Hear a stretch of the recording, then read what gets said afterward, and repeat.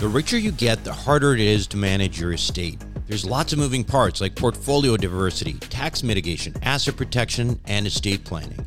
That's why the ultra-wealthy use family offices, and that's where Valerity Wealth comes in for you. Run by a former sovereign wealth fund manager, Valerity Wealth brings institutional-level expertise to the high-paid professional. Let Valerity quarterback your finances. Book your free consultation at valeritywealth.com. You are listening to the Wealth Formula Podcast with Buck Joffrey. Get ready to change your life.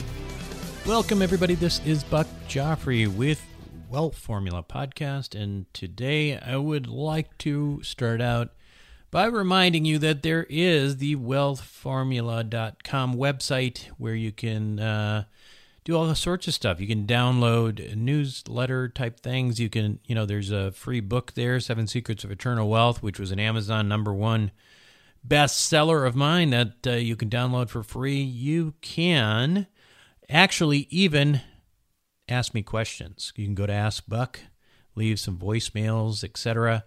You can, and if you're shy, you can write questions, etc. for the next time we do a show like that. Make sure you check it out. Get on the list. There's also an investor club for accredited investors that you can check that out as well. And when you listen to the podcast, this is how you're going to get more involved in the community, is trying to get involved with some of the other stuff. So anyway, let's get on with today's show. I have to say that I think it is really important in times like these, and actually even for the last 4 or 5 years, I'd say, beware of Chicken Little. You remember Chicken Little, right? The book, Sky's Falling, all that. Well, the problem is that the financial podcast space, and I am in that space, particularly in this alternative little space where we talk about real estate and all that other stuff, it's small. And, it's not like it's, not intentionally so, but what happens is we start believing each other and then spreading those same opinions to our listeners as facts. And what happens when you start telling, people start telling you the same thing, you're hearing multiple people say the same thing, well, you start to believe it. It becomes fact. I mean, listen, that's how Wall Street works, right? But we're doing something similar in a very smaller world in this little alternative investing podcast sphere. And you got to be careful of that. General sentiment in this, again, I use that word alternative because that's what they like to call us. Alternative investing communities right now are bearish, right? They are all bearish on the economy. They're all waiting for blood in the streets. The problem is that has been the case now for 3 or 4 years. And guess what? Contrary to the opinions of the Chicken Little crowd, people who invested in real estate and equities over the past few years have actually done extremely well in the United States. And in fact, the United States in general has done very well. For those of you trying to figure out an escape plan, the U.S. has not turned into Venezuela. That's all good news, right? Now, I got to take, I'll tell you that I have been guilty of this too. I think early on when I started podcasting, I think I was less cognizant of the, the idea that you can kind of get trapped in this way of thinking. And I think it's important to try to pull yourself out of that and be smart, listen to multiple people. And again, to the extent that I'm telling you, to be aware of the Chicken Little crowd, that's not to say that I'm personally a permabull. And you know that. I mean, like most people who follow the economy, even mainstream people like Doug Duncan, who was on the show not long ago, who was the chief economist of Fannie Mae, we all think that something's going to happen here eventually. We're in the longest expansion of GDP in history. It was sluggish for most of it. Rates are still really low. Debt's growing, et cetera, et cetera, et cetera. So everybody has a hunch that at some point here, pretty soon probably, we're going to have some kind of recession, some kind of correction. But when I say some kind, what does it look like? What does that downturn look like? That's really the question. Is it blood in the streets, as some are predicting? Or is it a recession? They used to have these things called recessions that were not blood in the street prior to 2008, where you'd have something where, there's a recession in the industrial sector of the economy. And we learn about it 2 months after the fact, and we say, oh, I didn't know that. We were in a recession. That's the way it used to be, So in days like these, like where we're used to 2008, we know that we've gone a decade without a recession now, and there's probably some asset bubbles. What is an investor to do? Well, I said it before. I've said it in past shows. Keep investing. That's what you do. Don't be smart about it, but keep investing. Now, for example, might not be the time when a buddy taps you on the shoulder and says, hey, I'm really interested in getting into this whole real estate thing. I'm going to put together a deal. Are you interested? It may not be the time for that. Stick with high quality assets. Stick with, if you're a passive investor, invest in syndications, et cetera, stick with high quality operators with good track records, right? If you're holding on to property yourself, which I was doing, and I still have a little bit left, but I sold most of it. Consider selling, because right now we're at the top of this thing. I'm not saying that we're going to go crash tomorrow, but if you don't sell now, you probably will need to hold on for at least another 5 years, and to get back where we are. But there's going to be some kind of a cycle. There is some kind of cycle, right? But anyway, so there's lots of things you can do, but the big thing is high quality assets, high quality operators. You can hedge, you can look at non-correlated investments. Life settlements come to mind. You can check that out on Investment Opportunities to see what that's all about. Don't over leverage, keep some liquidity on the sidelines. Now, I personally think that the best way of doing that is through a wealth formula banking strategy. And what that does, it'll keep your money working for you, compounding rate while you wait. And, you have this liquidity sitting here on the sideline. And, you don't need it all there, but have some there. So if there's an opportune time, you can pounce. Hedge your position, but don't act like the sky is falling yet. Because, as I said, it is extremely difficult to predict the financial future. But I will say that over the past couple of years, one firm has really caught my attention, right? So these guys have been extraordinary. Since the 1940s, they have been right almost 95% of the time about predicting recessions, predicting upside economy. They even predicted 2008. They predicted the meltdown. They predicted it 3 years before it happened. But, of course, there's a lot of people who say, I predicted 2008 too, but those are often the people who also predicted 2007, 6-5, 4, 3, 2, 1, and all of the 90s. So these are people who actually predicted a downturn, a major downturn in 2008, but also predicted the upside of the last decade with 95% accuracy since the 1940s. So you might be you might be curious what they're predicting next. And I don't blame you, because I sure want to know, and that's why I've been following them very carefully. And if you want to know why, make sure to continue listening. After we come back, we're going to have a fellow from ITR Economics named Dr. Alan Ballou. You are not going to want to miss this one. Warren Buffett, BlackRock, and other institutional players dominate investments in commercial aviation. Why? Because it's one of the most profitable and predictable alternative assets that exists, and it's not tied to other markets such as real estate and the stock market. Is it safe? Well, imagine triple net leases to the likes of American Airlines and British Airways. Income is contractual and guaranteed by some of the biggest named airlines in the world. That's why this kind of investment was never available to the ordinary accredited investor. That is until now. Visit accesswealthaviation.com and check it out for yourself. Invest in an institutional team with over 200 plus years of combined investment experience in the aviation sector. Conservative investing with double-digit returns and tax advantages. That's accesswealthaviation.com. accesswealthaviation.com. Self-storage is a necessary evil. It's where you keep your stuff and forget about it. No wonder this stuff is so profitable and recession-resistant. The Wealth Formula community, well, we've benefited from that. We've made lots of money in this space with Reliant Real Estate, one of the largest self-storage companies in the country. With an average investor internal rate of return of almost 34%, with hold times just over 3.5 years, these guys know what the meaning of velocity of money is.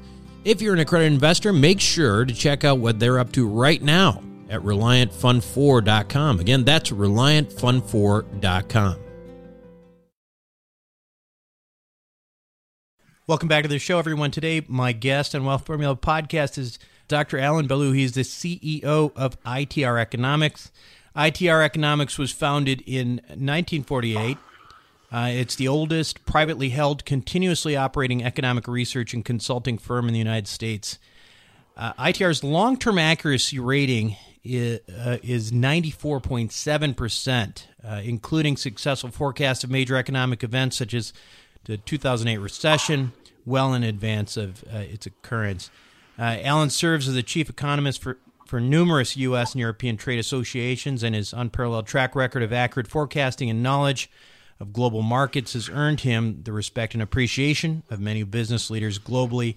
He's also the co-author of Prosperity in the Age of Decline, which is a fantastic book, which we're going to link to, a powerful look at how to make the most of the U.S. and global trends over the next 20 years, and Make Your Move, a practical guide on increasing profits through the business cycle changes. Alan, welcome to the Wealth Formula Podcast. Thank you very much. If I may, just because Brian may listen to this, my twin brother Brian is actually the CEO. I'm the president. We're both principals. Got it. Okay, no problem. I didn't want to think I was forming your coup on your program. So That's right. Okay. Well, and I want to add that you are also co-author with him on a book called But I Want It, which is now my 9, 5, and 3-year-old daughter's favorite book at night, right? It's an economic book about saving for children, which is another thing that we're going to link to as well. Fantastic little book there as well. So I want to start a little bit more about just a little bit of background on ITR Economics. Obviously started in the 40s. Who was running it then, and how did you and your brother end up picking up the firm and taking it from there? Well, a very thoughtful and very ingenious economist named Chapin Hoskins started the Institute for Trend Research, as it was known then. His passed away in the early 70s. His successor was Helen Langwasser. She brought in Brian in 1983. He bought her out in 1987, and he brought me in as his partner in 1989. I came from industry. He came from government. Interesting. So what's striking to me is the track record of forecasting, and obviously that's a big part of what ITR is known for, forecasting the economy, major economic trends, and it's been really impressive. For us non-economists who wish we could predict the future, can you give us sort of a high level of indicators that you look at when making those kinds of forecasts, and maybe differentiate between the way you guys do it and others do it? Because not all economists seem to be that accurate very often. Well, that's a good thing for us. That's our competitive edge. Right. That, and we're darn nice guys. But yeah. At the highest level, it rests on the cyclical theories that Chapin developed in the 40s, and they're still working today. There are business cycles, there are industrial cycles, price cycles, and there are harmonics involved. It's a wonderful system that provides a construct by which everything else is viewed. Right now, there are only 2 people on the planet that know that theoretical base. That would be my brother and I. But we'll pass that on in due time. We're beginning to pass it on now, as a matter of fact, to his kids, and which is a good thing. And then below that, though, we find that we do use leading indicators in a different way than a lot of people do, in that we use rate of change, the rate of growth of something. So you might hear on the news, for instance, that consumer confidence is up. That's not a great leading indicator. That monthly number that's in the news has the accuracy of flipping a coin. It's 50% accurate. But when you convert it to a rate of change, look at the year-over-year growth rate on a 3-month rolling basis, 12-month rolling basis, 1-month rolling basis. Now you have a tool where there's a lot of noise that is smoothed out, and you start seeing trends. And you relate those rate of change trends to what's happening in the economy, GDP, industrial production, mining, distribution, whatever. And now you find that you can build a system of leading indicators, which would use the Purchasing Managers Index from the Institute for Supply Management on a rate of change basis. Housing starts on a rate of change basis.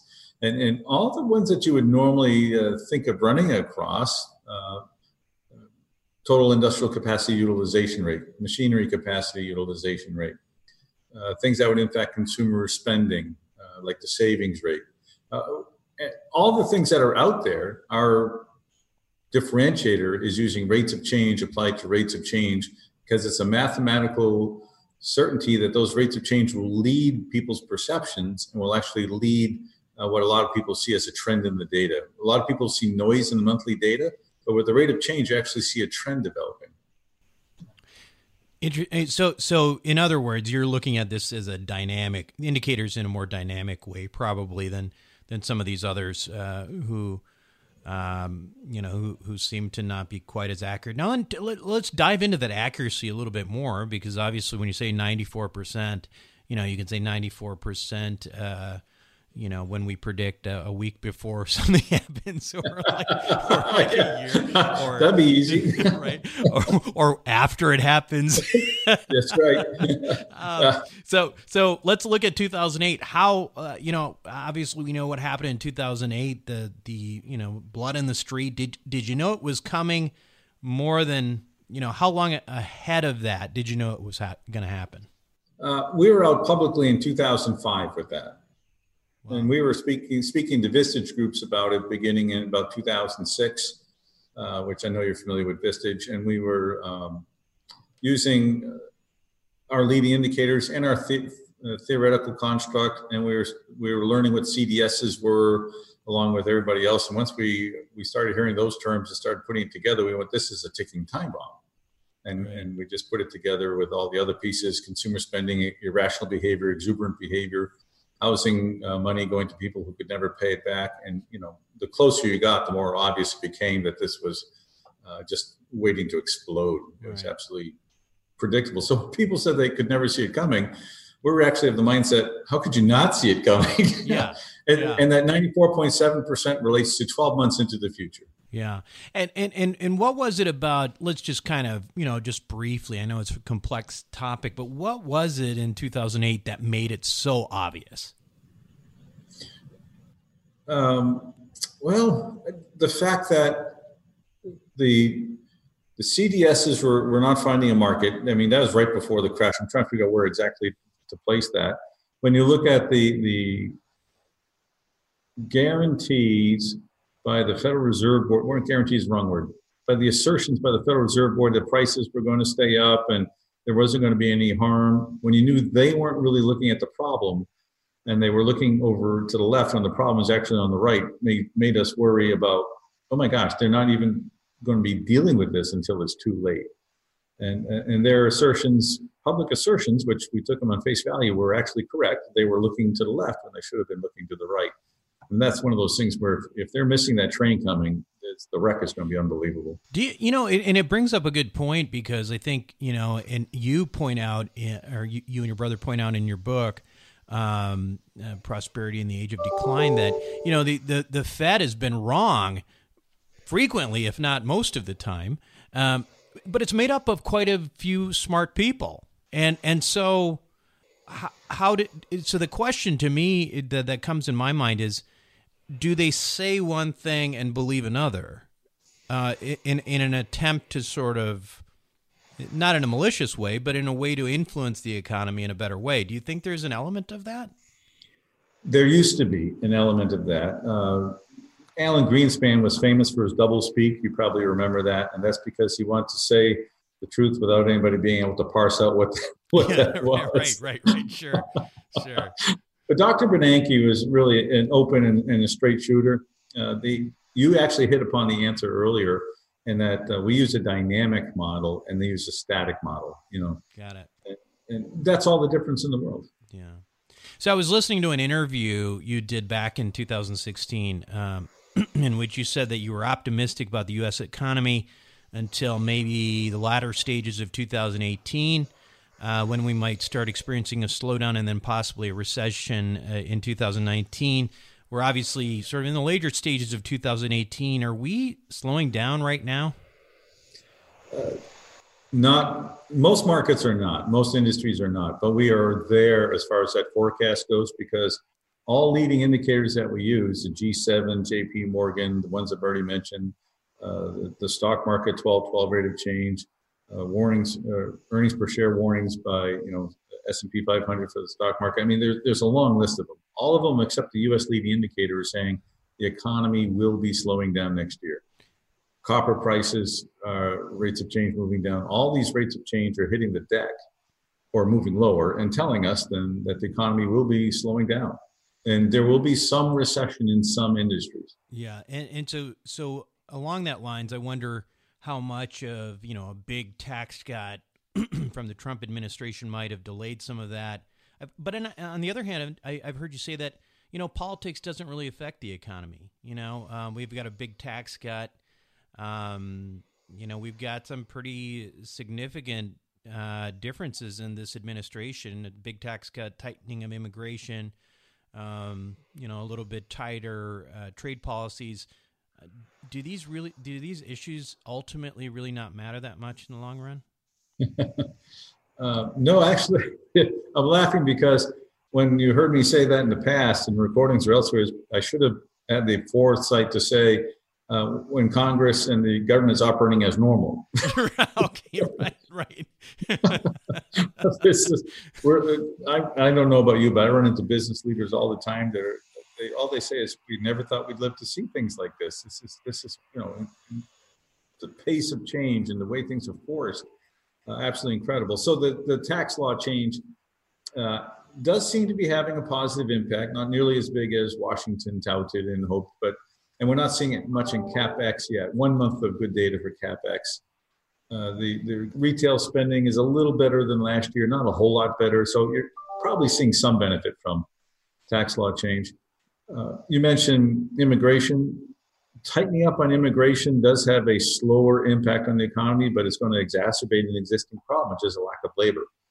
We don't produce enough labor in this country internally, so we need immigrants in order to fuel the quench the thirst for labor. Not there. So, when you're predicting this recession, one of the things that, and these, I would call them sort of alternative financial podcasting communities that I'm sort of part of peripherally, a lot of death and doom and destruction predictions all the time. And so that's one of the reasons that I really enjoy listening to you and your brother, is because it really is coming at it from it's a different perspective. It's a little bit more, in my view, a little bit more rational. When this recession happens, though, and I think now you guys are predicting it, the doom and gloomers are predicting it, what does it look like? I mean, it doesn't look like 2008. Or is this something that, happens that most of us don't even really realize happened until somebody tells us it happened 2 months ago or something like that? That's a good description for it. I think the large part of the population is going to see that things have slowed down some. I think the person on the street is going to probably notice that they're feeling some pressure on prices because inflation is taking away some of their discretionary spend. Businesses are going to see that the demand of intense pressure they've had to hire and to do is going to ease up some. You used the word recession, which is technically true because there will be 2 quarters of decline in industrial production. But I want to make sure that I'm clear that it's not in GDP. GDP just flattens out. So there's no technical recession in GDP, just in industrial production. And some industries will just see a softness. And you raise a good question. How observant are a lot of people to notice a softness, the nuance of a softness as opposed to an actual crash? There won't be a crash, so a lot of people will just miss it. Yeah, and so, the other thing that makes me think of is, you're used to, I think, talking to business owners. The first time I actually met your brother was through a Vistage meeting. And how do we as investors look at this more, this short-term recession? Do we look at this as something that we should be reacting to at all? I mean, obviously there is some, from the real estate side at least, where I'm most familiar, and I think the stock market, where most people would agree, there is some asset bubbles there. Do you see? Is there any part of your prediction really kind of relate to those bubbles and possibly deflating of some of those asset bubbles? I think we are seeing some of that, but not like what will be in the future, not like what we've seen in the past. As far as action items, I think is to look at it as a period of opportunity. 19 will be a period where opportunistic purchasers can be made of real estate and of equities. Because of a softening? That's right. To us, it looks easy to see that there's a correction coming in the stock market. A lot of people will flee, but to your listeners, I hope they take it as a buying opportunity. Yep. Because it will come back on the other side. We're looking at a nice 2021. So if prices pull back 15, pile in and take advantage of it. Yeah. And, and that brings me to the next thing, which is and we'll get to the depression in a second, because again, that's what I remember Brian talking about at the meeting. But what I'm really fascinated about is what you guys are calling the coming of the Roaring '20s. Tell me about the Roaring '20s, because really I'm not hearing any economists talk about this right now. What is going to make it roar? Millennials will make it roar, is the short answer to your question. And that's a bit of a misnomer. Brian and I know what we mean historically by that, but we have not done a good job communicating that, so thank you for asking. The Roaring '20s of the 1920s, which they were called the Roaring '20s, saw the national wealth double. So we're going to see wealth creation, and we're going to see the nation get wealthier and people get wealthier. But there were still 3 recessions in the 1920s. So when I say a Roaring '20s, often people think there's no downturns. Right. There's likely to be 2 or 3 recessions in the coming decade. And one of them we think will be very noticeable. So like the first tremor coming for that Great Depression you were talking about. But more than that, well, perhaps as important as that, in the 1920s, there was cultural change. We had flappers, we had prohibition, we had women getting the vote. Those are pretty big items that we look back and go, well, but back then it was, oh man, what's going on in our world? Yeah. And I happen to believe, this is not ITR dogma, this is Alan speaking, that the millennials who now make up most of the workforce are going to grow in power, they're going to grow in wealth, and they're going to be putting change into our culture. And that smart business owners have to be ready for that. That your audience has to say, all right, I'm used to dealing with this type of client, but the new client is this type of client, and I better adjust my focus here. I better be ready for that. And it impacts products, it impacts supply chain, and it impacts everything. I think that's part of the Roaring '20s, is the change that will be occurring in that time period to our culture, driven by a new generation with slightly different values, a very strong generation, very smart generation, very driven generation. They get all kinds of bad press, but these are actually the opposite of what the bad press says they are. Do you see that GDP growth doubling though? Do you see that kind of financial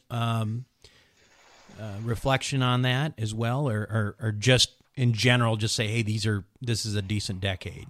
It's probably better than decent, but not doubling, because back then the numerator was so small you could double. Now the denominator is so big it's impossible to double. Yeah. But good wealth creation, and something you and I would remember, inflation is going to come back. Mm-hmm. And in the 1920s, had an inflationary period. We're going to see it, we think, in the latter half of the 2020s, where we're likely to see mild, pleasant inflation in the first half of the decade. Kind of everybody lives with, is comfortable. And then it's going to really take off. And it'll be like the late 1970s, early 1980s again, which means the baby boomers are going to love it because they retire with high fixed income. So if you're, again, our listeners today who's participating, they're going to have a nice high fixed incomes because they're going to take their nest egg, whatever size it is, and be able to just casually get 8, 9, 10%. Today it's like, oh, that's a lot of work and there's risk, but it'll be safest. I almost said safe as Sears, but that's no longer applicable. Yeah. And we'll have a nice, comfortable retirement. It's going to be great for us. For Gen Xers, it's a tougher time because they're going into their peak years. High interest rates going to slow things down. It's going to eventually lead to a downturn in the economy right in their peak years. And millennials, who are at that point looking to buy their first house, looking to get the car, looking to start the family, they're going to set themselves up for a lot of failure because of what follows in the 2030s. So it's a great time for me. It's a good time for you. It's very dangerous for a lot of other people who are just not prepared for it. So let's go to the 2030s now, because this is something that, ever since I heard Brian talking about this, frankly, I have been planning a little bit around this, positioning myself to potentially exit various things, in the late 2020s, Yes. et cetera. Tell us about this confluence of issues, namely demographics, debt, inflation, all these things that are coming together, and when that happens, why that happens, et cetera. Sure. I'll be happy to. And it begins with understanding the confluence. And thank you for mentioning that word, because a lot of people want to look for a cause, and it's not a cause, it's multi-causal. And it's the fact that these things are happening together that makes a difference. And it's a confluence globally, not just nationally. If it was just Japan, then the United States would take a serious hit to the bow, but we'd be fine. If it was just China, it would hurt, but not sink the ship. The fact that it involves Japan and China and Russia and Germany and the United Kingdom and Canada and Mexico and the major nations of the world really makes a difference, because the United States, as much as we like to think we're isolated, we need the rest of the world. We need the rest of the world, to buy goods. We're the second largest exporting nation in the world. So if they're gone, that's about 6% of GDP that doesn't have much to sell to. And more importantly, we need them to buy our debt. I'm sure you're well in tune with that. But as a debtor nation, having to sell $3 billion, what averages $3 billion a day, if those nations are having great financial troubles, they're not going to be buying our debt to the level that we need to sustain our economy. The U.S. government needs, and the U.S. government is about 21% of our GDP. And if all of a sudden they're struggling financially and they're not spending money, it really hurts. Borrowing costs go up dramatically. And as borrowing costs go up dramatically, that takes more out of the federal budget, which makes everything else a little worse. And the thing begins to implode on itself by inches until all of a sudden it's just all in on itself. It's also driven by an aging demographic around the world. Japan's population shrinks every year, as does Russia's, by the way. It actually goes down. Ours is shrinking just by inches every year because we're not procreating enough. People listening can decide what they want to do with that, but the reality is the fertility rate is not what it's supposed to be, or what it should be, which is 2.1. So with all of us baby boomers that are going to be drawing down on Medicare and prescription drugs, while there are less people to pay for it, while our debt problems are growing bigger, we find a top, if you will, that is spinning, that as it slows down, all tops become less stable as they slow down. And there's nobody out there to spin it again because they're all experiencing the same problem. So we have inflation driving up interest rates. We have an aging population really dragging down the federal government on spending. And we find borrowing needs growing at a time when borrowing becomes very hard to do. You mentioned China and this. I'm curious to know more about what's going to happen with China right now. I love this in your book. You talk about how we used to look at Japan the same way that we're looking at China right now. Like Japan's going to take over the world. Japan's going to be the biggest economy, all these, ideas. And then boom, all of a sudden Japan just kind of went away. Yep. The Chinese one child, they had for a period of time, I don't even know if they still have it, but a law basically allowing for one child per family. Is that going to come back and just decimate the economy? It already is hurting, and you're absolutely right. And I would add to, besides the one-child policy, you should probably add the phrase with gender selection. That was optional, but they chose males. Right. So the CIA estimate, the last I saw, was that there are 125 million young men without women in China today. And talk to anybody you want in sociology and probably economics, that breeds all kinds of, well, doesn't breed, it actually results in... Bad word there, right? Bad word, yeah. It results in all kinds of social instability. And social instability is one of the worst things that can happen in China because that's their biggest fear. And they also have, China, to continue that discussion, a huge debt problem. The province's debt to GDP is, the debt is much higher than GDP, and that doesn't get much press. The United States gets it all the time. People ignore China, but it's real. And the state-owned enterprises aren't paying back the state-owned banks. So you have a banking system that is getting hollowed out. And since the government owns them both, they ignore it all. But that's not healthy for any economy to have an unhealthy banking system, even in a command and control one. It becomes problematic. And the president, as he began his second term, was handed the keys to the kingdom, literally, and then they made him president for life. Right. So with that, he decided to go away from free trade and move back to state-owned enterprises and remarked that he would have free trade pay for it. Yeah. So we have an inefficient system being supported by the efficient system, which only breeds cost increases. While there's cost increases for cleaning up the environment, while there's a banking system, while there's debt, while there's a population problem, all of that is a heavy load that will keep them from surpassing the United States. It's just not going to happen. Not in my lifetime. Yeah. Well, hopefully it will be. But so I'm 45 years old. If knowing what you know in terms of the upcoming decline, how would you recommend? And I'm not asking for financial advice, but in broadly speaking, how would you look at somebody who's 40, mid 40s today, and say, this is how I would position myself if I was in my mid 40s and I know what I know right now? The answer would depend upon their position in life. So I'm going to assume somebody who owns properties and has a modest amount of wealth, is not extremely wealthy, but has enough wealth and they're comfortable and happy in life. What you mentally prepare is by saying, I have 12 years to finish what I want to finish. Because in the Great Depression, the rules all changed. So I have 12 years to decide, all right, if I own some property, will I ride it through a Great Depression knowing the values are going to come down, the rents are going to come down, the unoccupied rate is going to go up. So do I want to do that, or do I want to sell it right before it all comes down? And of course, the ideal thing is to sell it right before it all comes down. So let's assume you have $1 million worth of real estate. You sell your $1 million worth of real estate in 2029. You go off to the side with it, you get a reasonable rate of return for a few years, which by that I mean 7-8% in an Australian bond, for instance, or some highly stable bond, probably not a US bond.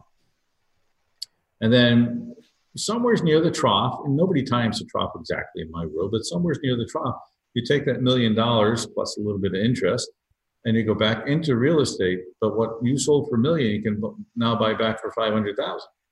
So you're going to then buy it back in theory, or like assets, and you're going to write it up the other side so that it rides back up to $1 million and then more. You're young enough to be able to do that. So you're going to have pocketed $500,000 in profit, and you end up with an asset base that's the same as you started with. And so the Depression actually becomes a great wealth creating opportunity for somebody like you. Right. And in terms of the types of things that one should, consider being invested in, what types of things? I mean, generally, the good news for the audience that I have here is that we all kind of believe in owning assets, real assets that generally will probably do well in inflation. I mean, they will inflate with inflation. Right. What's not a good idea to hold on to during the period? That's the opposite of what most people ask, by the way. Usually I get asked, what is a good idea? And what's opposed to what's not a good idea. You don't want to be owning assets or businesses or property that are tied to the consumer. Yeah. If it's a strip mall or if it's a mall of any kind, it's going to go empty. The stores will be going bankrupt. You'll go bankrupt along with it. But if you have a set of apartments where you have a low cost basis because your mortgage is old and you can see your rents go down and you'll be safe and fine, then you have obviously no risk. It's a question of what type of real estate you have. And the closer you're tied to the consumer, the more dangerous it'll be. If you own a property that you're leasing to your brother-in-law who runs an automobile dealership, he's going to stop paying the rent. He's not going to have a choice. If you want to rent farmland to farmers, that's good business because they'll be there and they'll be selling grain and goods, to people who still need to eat.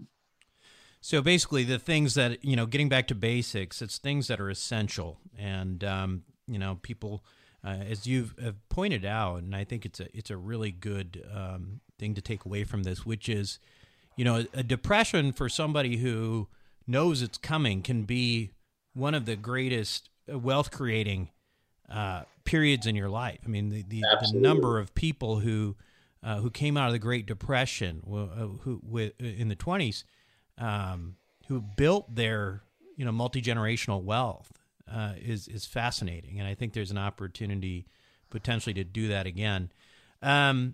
I want to shift gears a little bit and talk about this book that I've specifically been reading to my kids. It's called "But I Want It," and you and your brother wrote it. It's my girls are 9, 5, and 3. Tell us why you wrote it and what you're trying to emphasize there. Sure, I'd be happy to. And if I may, I'll add that my wife was primarily involved in writing it too. I don't want to leave my wife Dawn out of it. Her name's on the cover, and we could not have done it without her because she worked with kids all of her life, and she took our idea and even what I wrote, and she said, "These are not adults. These are not little adults. These are children." And she wrote the text to fit kids, which we're very grateful for. The reason we wrote it was so that another generation, skipping the one right behind us, the two right behind us actually, would learn what it means to budget, to save, and also to do good with money. And that's the moral use of the word good. I didn't mean well, I meant good. And so that there are subtle obligations, maybe too strong, but there are subtleties to humanity that require, if you have money and you can help somebody out, that's a good thing.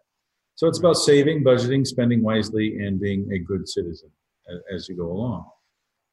It was written with those 4 things in mind. And as you know, we have the slob machine in the book, and the O stands for others and savings and the rest of it. We also wrote it for charity. 100% of the proceeds of every book, the 3 of us cover the costs ourselves. So 100% of the proceeds goes to charity. At the moment, it's a children's charity here in Manchester, New Hampshire. Breaks your heart when you look at them, underprivileged kids looking for food, looking for clothes, looking for boots for the winter. Last time we wrote a check, it was just fortuitous. It was certainly not planned. They were 2 weeks away from going out of business as a charity, and we just happened to have, it was a time for us to write our quarterly check. That's great. And so they were able to stay in business. So that's why we did it. We're definitely going to link to that, and I will plug it again because actually, as I was telling you earlier, that my daughters really like the book. It's one of their mainstays for their bedtime right now, which makes me proud as a guy who's interested in money and investing. But my 5-year-old especially, she wants to read it like twice a night. So. Tell us all, I know your newsletter and such, they geared more towards business owners, or, is this something, first of all, tell us about the newsletter that you put out, how we can get it, and who it's appropriate for. Yeah, ITR Trends Report is the newsletter you're talking about, and it is appropriate for folks in industry, be it manufacturing, distribution, construction. The single entrepreneurial professional wants something else. We call that the insider. and that's the ITR Insider. There's a 99-cent version on our website, and that is much more geared for the newsletter, quick read, what's going on in the economy, stock market, that kind of approach. So two very different items, and I think most of the people, based on our early conversation that we're talking to here, would be the ITR Insider. The ITR Insider, and how do you get that? Right through our website. I'm not sure how many months at 99 cents, and then it goes to $20 a month on your credit card. And then stop whenever you want. It's as easy as that. Yeah, we'll definitely again link to that as well. I want to thank you, Alan, for being on Wealth Formula Podcast. It's been great. Oh, I've had a lot of fun. Thank you for letting me on the show with you. Appreciate it a lot. We'll be right back. All right, welcome back, everyone. I want to, first of all, I put in another plug for this book, Prosperity in the Age of Decline. You can find a link to that book at wealthformula.com in the resources section. That is a book that we are actually reading as part of our mastermind group in Wealth Formula Network. As you may recall, we have this course called Wealth Formula, called Your Roadmap to Real Wealth, and that comes along with the community Wealth Formula Network. And in that network, we have a private forum, private Facebook group, and we have bi-weekly mastermind calls. And we also do these book clubs. We started doing these book clubs. This is the first one, actually. And we're going to do this call on this book. So it should be a lot of fun. If you're interested in learning more about our community, go to wealthformularoadmap.com. And for those of you who are already in Wealth Formula Network, please do your homework, read the book so we can have a great discussion on this fascinating book, which I am taking very, very seriously, by the way. I am positioning myself and planning to exit any of my businesses before 2030 for sure. Anyway, that's it for me this week. Hopefully you enjoyed the show. This is Buck Joffrey with Wealth Formula Podcast signing off. Thank you for listening to the Wealth Formula Podcast. Visit us on the web at wealthformula.com. The information contained in this podcast are opinions, not fact. As always, consult your own financial team before making any investment. See you next time.